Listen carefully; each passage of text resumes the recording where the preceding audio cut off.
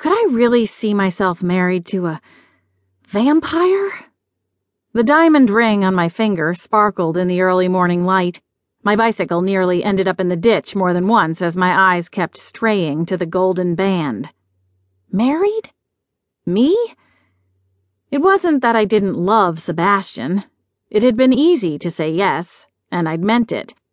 But Sebastian was a vampire, and, well, neither of our lives was terribly conducive to marriage. I had a tendency to pick up and run in the middle of the night, although usually that was because I was being chased by Vatican assassins or the FBI or voodoo queens, or because the goddess I harbored in my belly had gone all destructo wacko on somebody. Things had been calm for a few months now. In fact, I'd started negotiations with the owner of the occult bookstore I manage, Mercury Crossing, to buy him out with whatever loans and spare change I could patch together. I guess that must have gotten Sebastian thinking about settling. Settling? Did I mention he's a vampire?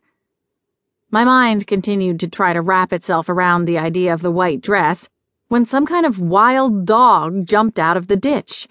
Okay, actually it was just sitting there on the side of the road, munching on the road-killed remains of Bambi's mom, but seeing it made me nearly fall off the seat of my bike. At first, I thought it had to be a wolf, except the animal was too mangy and too leggy. As it hunched over the deer carcass, its chin dripped with blood. Our eyes met, and I had that freakish feeling of a keen intelligence behind the glittering, alien, inhuman gaze. So I did what any witch who harbored the dark goddess Lilith within her would do. I shrieked like a girl. "Ah! Go away, you big scary thing! Run! Scat!" I pedaled like a maniac, waved my arms and tried to think bigger, threatening animal thoughts instead of I could totally be eaten ones. The wolf, or whatever it was, cocked its head at me as though it thought I was the biggest dork in central Wisconsin. Then it padded into the cornfield. At least my close encounter with the wild kingdom got me thinking about something other than Sebastian for at least 2 or 3 minutes. But once my heart rate had settled to normal, it shot back up again. Are there wolves in Wisconsin? Maybe. But was I really ready for marriage? The sun beat down on the concrete mercilessly, and it wasn't even 8 a.m. yet.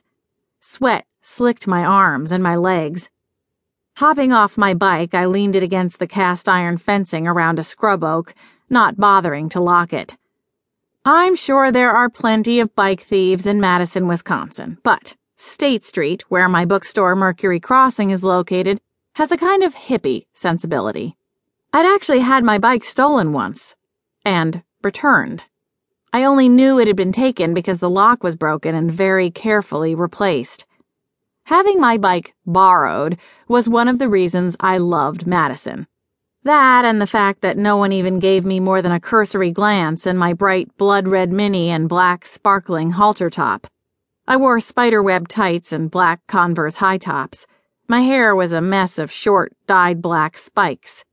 I passed a guy in a suit, maybe even a politician, on his way up to the Capitol building, and he gave me the nod of stranger small-town greeting. I loved this town. Could I see myself living here as a married woman? I chewed on my lip. I'd think about that later. Right now, I had a shop to run. "Hey," William said with a bright smile. "Raise your right hand." I slowly raised my hand, confused. I'd been shelving the discounted remaindered Wiccan books in the used section when William bounded up. William had been my friend since I started work at Mercury Crossing. He'd recovered nicely from having been possessed by his former girlfriend, the voodoo queen. You'd think William might have considered giving up on his constant search for true religion, given that several of the ones he'd found jumped up and bit him in the butt. But, like our friendship, William was remarkably resilient. In fact, our friendship hardly faltered, despite the fact that he had tried to kill me. And William went on to try an online UFO cult the very next day.